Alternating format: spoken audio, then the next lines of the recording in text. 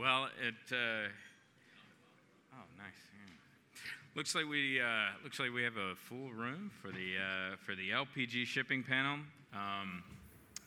which is great because this is pretty easily the smallest asset class that is in the public markets, at least, and yet it should be encouraging to you guys that not too many people left. So that's great.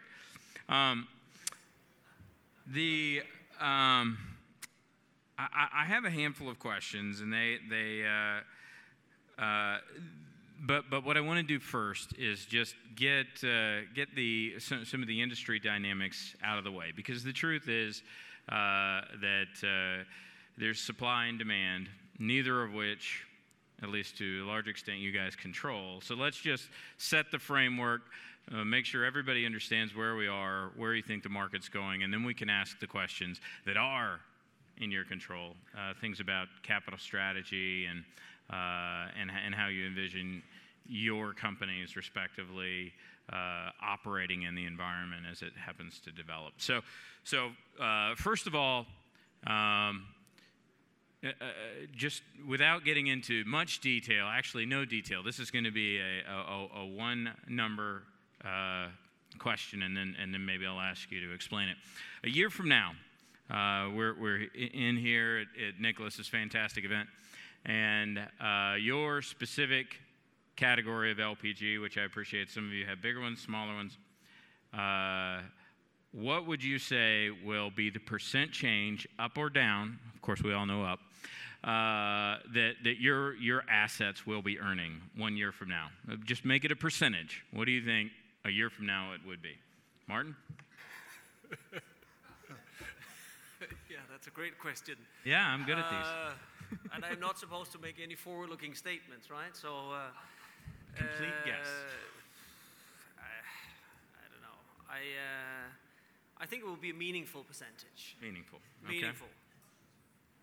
Judicious answer. Yeah. I know. John? That's very good news. If Martin thinks it's going to be meaningful, I'm all for it. Yeah. Okay. I think that it will depend on economic conditions, but we think that we have seen the bottom, but nobody knows where the bottom is and whether we're turning up. But we can see that there is an upturn in the markets because of increased growth in supply and in demand in the LPG markets. So I think it's reasonable to expect that the markets are going to improve. Okay. 50%. I'll take that to mean. All right. What about you, Charles? What do you think? Somewhere between 10 and 20%. Okay. With the small print that I'm talking about the market, not our earnings. That's great. And Harry? I'd like to remind you that in order to be able to predict the rates, you need to look at 2-3 major indicators. What are these indicators? Demand, supply, global economy, and maybe the price of oil. Over the last 12 months, at least for our specific subsegment, of which Charles is a member and also maybe Martin, we have seen what? We have seen probably the smallest order book than any other shipping subsegment. The total order book is only 7 ships. Any other order book you look, in any other shipping segment, you're going to see 50, 100, 200 ships. Our order book is 7 ships. 20% of the fleet is over 20 years of age. A fantastic scenario where you have an aging fleet together with a very small order book. At the same time, you have increasing demand. Many villages and small towns around the world still burn wood. They live like in the Stone Ages. These people, their next step up is to use LPG, to have a small gas canister to cook their food and heat their homes. This is what we do with a short-haul distribution of gas. And on top of that, you have the price of oil. The higher the price of oil, the better it is for LPG. So, as it seems now, we are in an ideal scenario for the LPG business, and especially the short-haul LPG business, where you have increasing demand, decreasing supply, increasing price of oil, and a strong global economy. The rates already from January 17 are up 30%. I predict at least another 20% 1 year forward. There we go. Another 20%, that's great. All right, now that you've all committed to that very specific forward guidance, what is the most important determining factor in getting to where you hope or perceive or think the market will go? And is it supply of vessels? Is it supply of cargoes? Is it a demand pull for those cargoes? What's the most important thing that will drive the LPG market, either on the smaller pressurized side or on the larger semi-refrigerated side? We'll go in the same order. From our point of view, it's the oil price needs to be at current or higher levels, and then we need no more ships being built.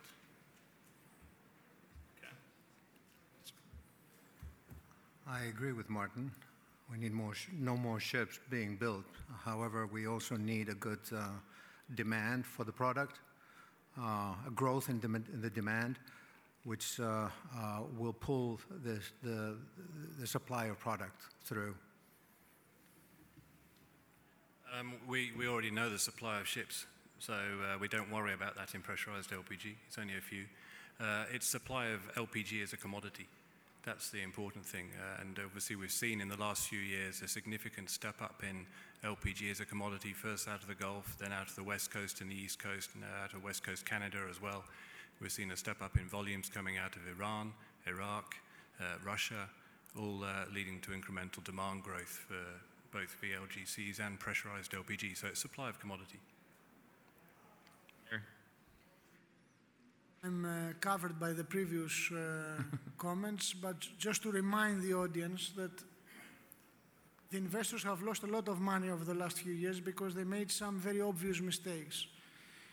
They have been buying not at the bottom of the cycle. They have been buying at mid-cycle or higher. They have given very little notice on the order book, and they have given very little attention on the balance sheet. Obviously, when you're buying mid-cycle or higher with companies with weak balance sheet and a big order book looming, your chances is you're going to lose your money. That's why a lot of people lost their money in all segments. So from now on, because everybody has lost money, we have to be all more careful where to invest and when we invest. So be careful to invest at the bottom of the market with good companies, with low leverage, and hopefully also some charter coverage, because a lot of people were gambling on the spot market and got very heavily burned. So that's just some advice. Okay. So just to summarize, the order book is relatively low in both the categories, especially in the smaller ships, actually, and demand is relatively good, and so long as the oil prices don't, cause a major disruption or dislocation, then life should be better. Now, this is where we're going to try to transition here into a little bit about the capital strategy. A few years ago, we were in a similar market, especially in the larger refrigerated vessels, where life was pretty good. The U.S. was producing a lot of LPG. The order book at the time was relatively low, and then to a lesser extent, that was also true on the pressurized vessels. And certainly, at least this 75% of the table was very aggressive in ordering new ships. What is to stop somebody else from coming in and, let's say over-ordering in this next, let's call it, if we are moving into a bull cycle? First of all, let's just clear the air. Do you guys have any intention of ordering any ships in any size anytime in the immediate future? What are you asking the question to? And so is that a yes? So my question is twofold. First of all, do you plan on ordering because the order book's pretty low? And if not, what's to stop somebody else from coming in and sort of messing up the supply side economics a little bit? Want me to take it? We'll start with We'll start with Harry since we've gone the other way, and we'll work our way back. First of all, we've ordered too many ships and everybody has paid for it. So we have to be more careful in the next round of ordering, number one. Number two, you don't order new ships at NAV when you're trading at a big discount to NAV. What you do is you take advantage of the ships you have, you try to make as much money as you can, and then you see how it goes. If you have the money to spend, buy second-hand or a resale or anything like that. Don't forget that in the pressurized segment, we have the big advantage that the big yards in China and Korea don't build the ships. So in our segment, even if you have all the money in the world, you cannot go and order 20, 30 ships, which is a nice bottleneck for us. For the other types of ships, yes, you're right. You can go to China or Korea and go to the big yards and order as many ships as you like. But in our segment, where you have 6 or 7 family-owned Japanese yards building them, the maximum output is 2 ships per annum per yard. So we're not worried too much about the order book in our specific subsegment. Okay. Charles? I think where I agree with Harry and where he mentioned earlier on as well, it's all about the cost of the asset. And right now, we're not seeing cheap new build prices coming out of the Japanese or the Chinese yards for that matter. So it doesn't necessarily add up to go chasing after new builds right now. And to the extent that you might want to chase after them, as Harry says, there's a limit as to how many each yard can make. There's also the tank manufacturers. The yards don't make the tanks. They're made in a separate manufacturing facility. And that also adds a second level of constraint and pricing to the situation and timing. So if you wanted to order 10 ships, you'd be looking at the back end of 2021 or into 2022 before you can make it happen, but they wouldn't be cheap. And what's the point? That's true, unless the returns rise to justify it. Yeah. In that case, I should revise up my 20% to 30%. Very good. 30%, duly noted. The order book is already 15% in the larger ships, and the market has not been that great, and there's no, I do not see that there is interest in more players building more ships right now. There are a number of ships that need to go out of the fleet because they're overaged and they are slowly going out. Those ships that we have do take a couple years lead time to get built. So I think one has to see a light, some kind of interest in building more ships. It's a specialized sector that requires people that know the business. We had a few traders come into the market to build ships, but I think they're limited in their size of their orders. So I think that we will not see a substantial build-up. And I think a reduction of yards. There's just only 2-3 yards that can build those ships anyway. And you guys have been probably the least aggressive on ordering. How do you view the world as both sort of the leader in the segment, but also someone who was maybe not as aggressive in the last cycle? No, I think we bought ahead of the cycle when we saw an opportunity, and we bought them secondhand in the market when we took over Maersk's VLGC fleet, and when we acquired Aurora, our competitor, in 2016. So for us, that was accretive for our existing shareholder base, and we bought ships at a decent value. I think for anyone that's looking to invest in the VLGC segment these days, I would strongly recommend against buying them at a yard, when you can find them much cheaper in the stock markets. And we're all trading at meaningful prices right now, so that's the place to look for new VLGCs. Yard capacity is still a problem, but the increasing steel prices is helping us in a way that it discourages more ordering. And then I would say to your question on financing, I think financing has become a bit more binary. There's still access to maybe too much capital, and that may be a continuous issue for shipping, but the fact that financing has become more binary these days, where you either have it, and if you have it, it's pretty cheap, or you don't. And that's also helping the segment. So from that point of view, I'm moderately optimistic. So, Martin, you spoke well, actually, let me back up.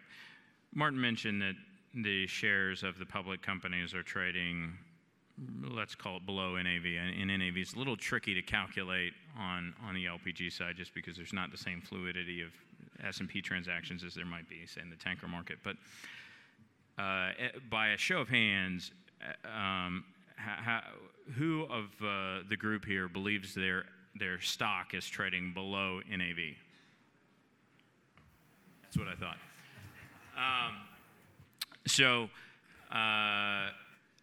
And one of the challenges I know, because in talking to investors all the time, is that the LPG space, as I mentioned earlier, is a little more nuanced, and not everybody sort of appreciates what it's about. It's not as common as oil or LNG, natural gas. But the other issue is, among the four companies here, the total market capitalization of the four companies is $1.4 billion collectively, which is a very small company on a collective basis. And you guys represent a little over half of all the market capitalization of the LPG space. So the entire industry is very small. Why are there four companies sitting up here instead of one or two? I'll leave it open to you however you want to answer, whoever wants to answer.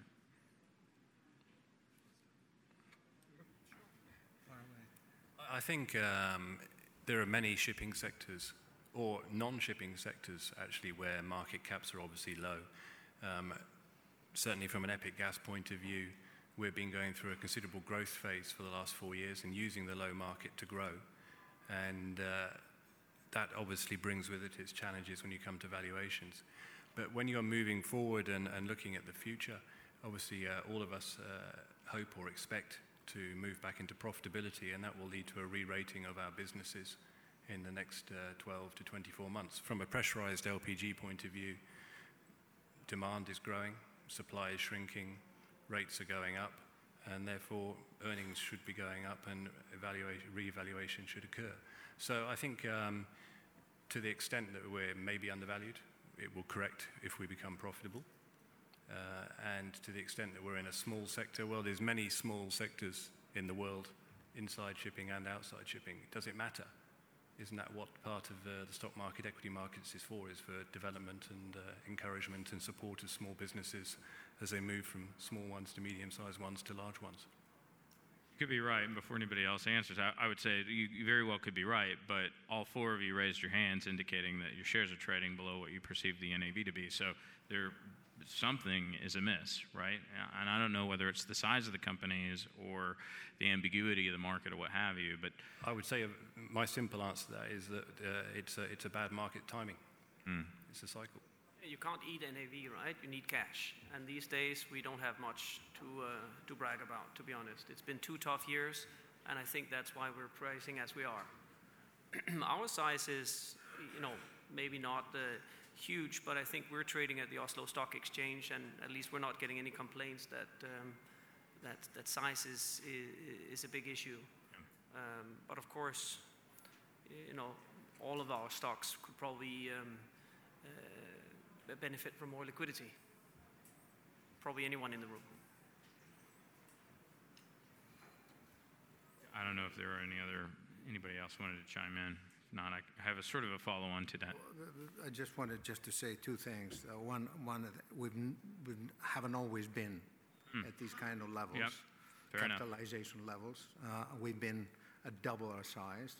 So you're asking us at the time when the markets are very low.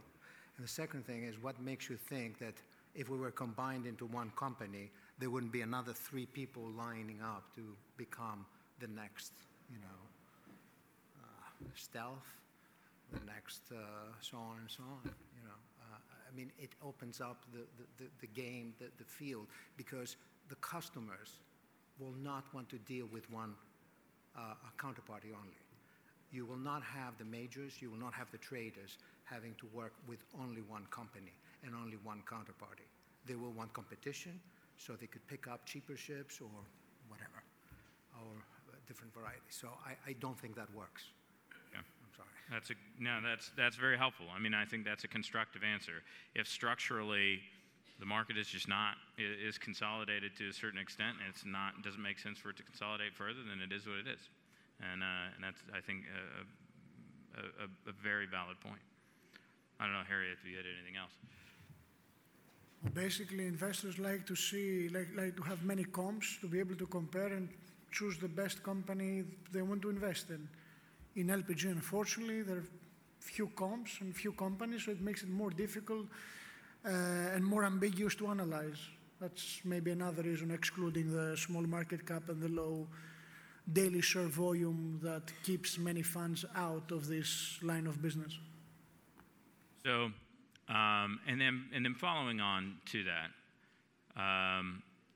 obviously in any type of consolidation, to the extent that there were consolidation, it takes a buyer and a seller to make things happen. From each of the perspective of each of you guys, if you were to be a seller, first of all, would you be a seller at any price? And if so, what's the motivation for you saying, fine, I'll sell my business to you and move on? Is that something that you would ever do? And if so, what would it take to get it done? Charles, we'll start with you. That's an easy one, I think. Thank you. It's all about the valuations of the business and where you can see the opportunity to grow in the future. I think from an Epic Gas point of view, we believe in consolidation and scale because we think it delivers a better outcome for the customer. And obviously you can have a lower cost base and a better service for the customer. And at the end of the day, the customer is why we're all here. It's about delivering high quality, low cost transport to blue chip customers all over the world. So the bigger we are, the better we can do that. There's also, as Martin said earlier, access to finance is one of the other things that would drive you to think bigger is better. So, yeah, why not? Consolidation, yes, for sure. Even as a seller? The right price? Yep. Yeah, it's all about the price, isn't it? Yeah. Well, everything's a market. Yeah. What would, just out of curiosity, what would start a conversation in terms of, let's say, relative to NAV? You're making me an offer? Maybe.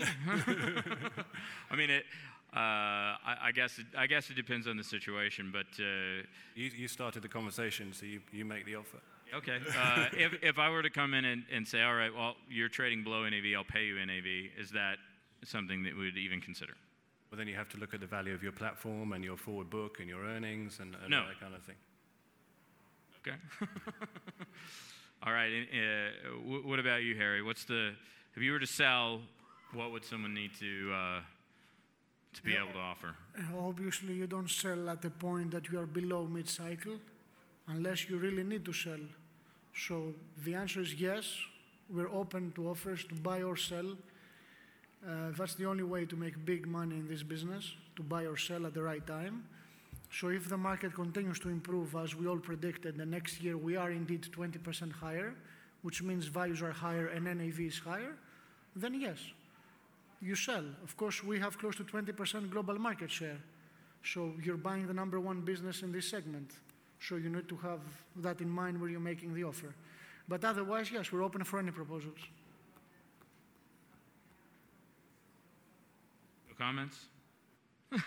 What is best for the shareholder? I mean, of course, you can't sell at an NAV, below NAV, and you need NAV, and you need to put it to the shareholders if they're, and the board to decide whether this is a worthwhile and desirable outcome for the business.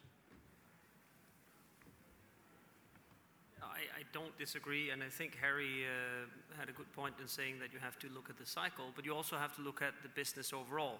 Is the prospects of us running a business, will we create more value for the shareholders on a standalone basis than getting off the train at a higher price? So it's not a simple yes and no. I think we have to look at the totality of the business and making sure that you take your decision based on an informed view on what the future brings. And if I can't create better value for our shareholders in BW by continuing the business, then I ought to sell, if the price is right, of course.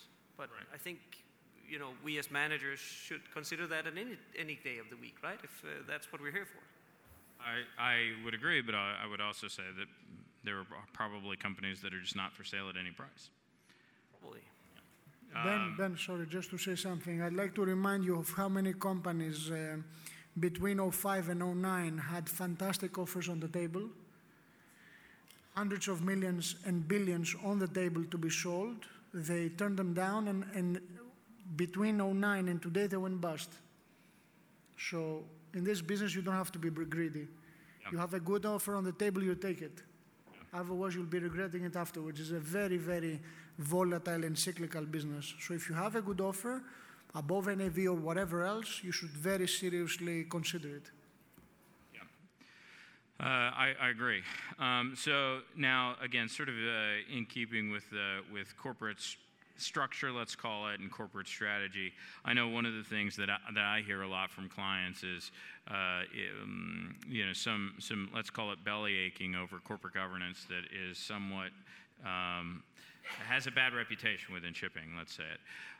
I'm curious if you guys have heard the same from your investors, and maybe not about your company specifically, but just about sort of the industry and how you envision your companies evolving in a world where people care a little bit more about that than they used to.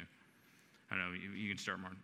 Yeah, we spend a lot of time thinking about that. Good governance and strong sustainability is definitely something that's high on the agenda.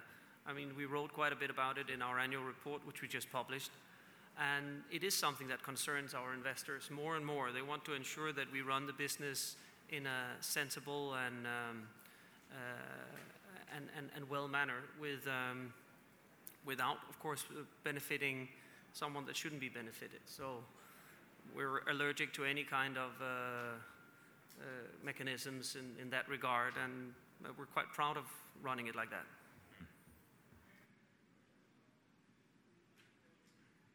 Okay. So that's a good answer. Now, sort of, I guess we're running a little low on time, but one of the questions I always like to ask is,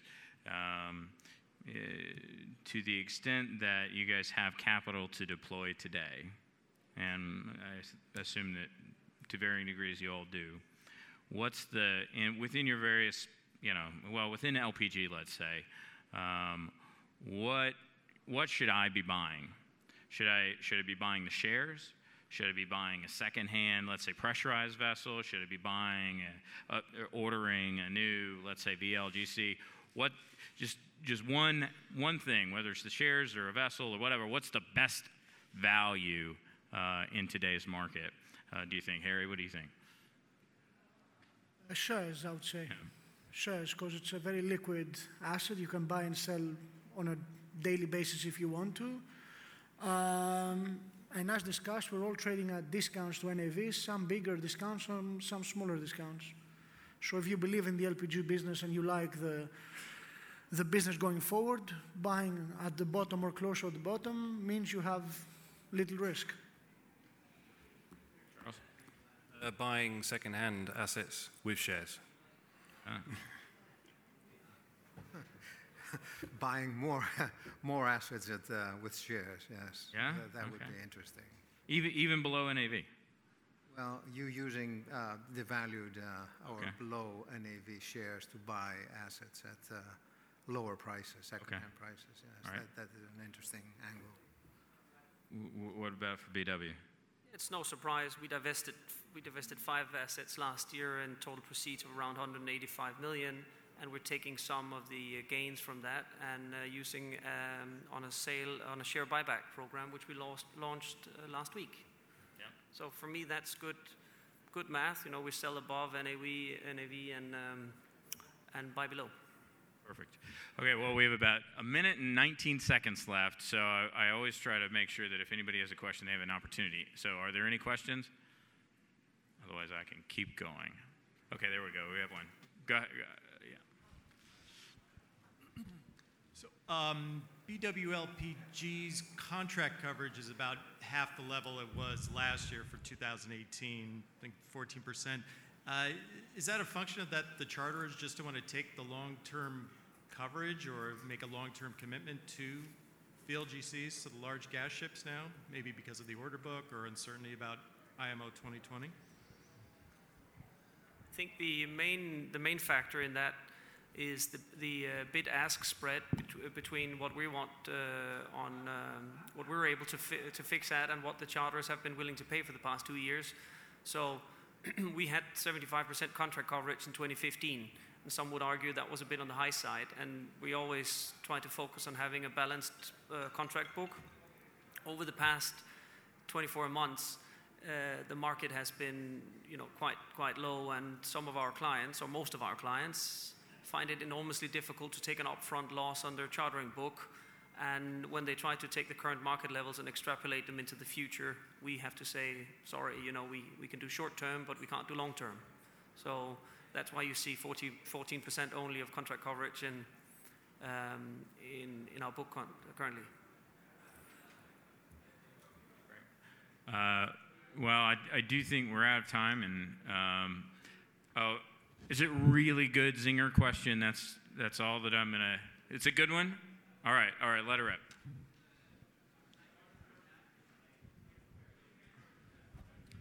Where in the calculus of your supply-demand is the most vulnerable point? Where in those various variables do you see the most likelihood of being wrong, and by how much? That is a good question. Try to keep it to like 2 words. What in supply and demand, where's the biggest risk as you see it? That was quick. Probably demand. Well, I think the oil price, again, is the biggest variable that's difficult to forecast and control. And I think we all benefit from a fairly high oil price. It'll stimulate production. It'll stimulate more competitiveness of oil versus LPG. It'll stimulate petchem switching in Asia, and it'll benefit all the retail users across Asia as well. So, a reasonable oil price is good for this industry. Consensus on that one? All right, great. Oil price, good answer. Thank you very much, guys.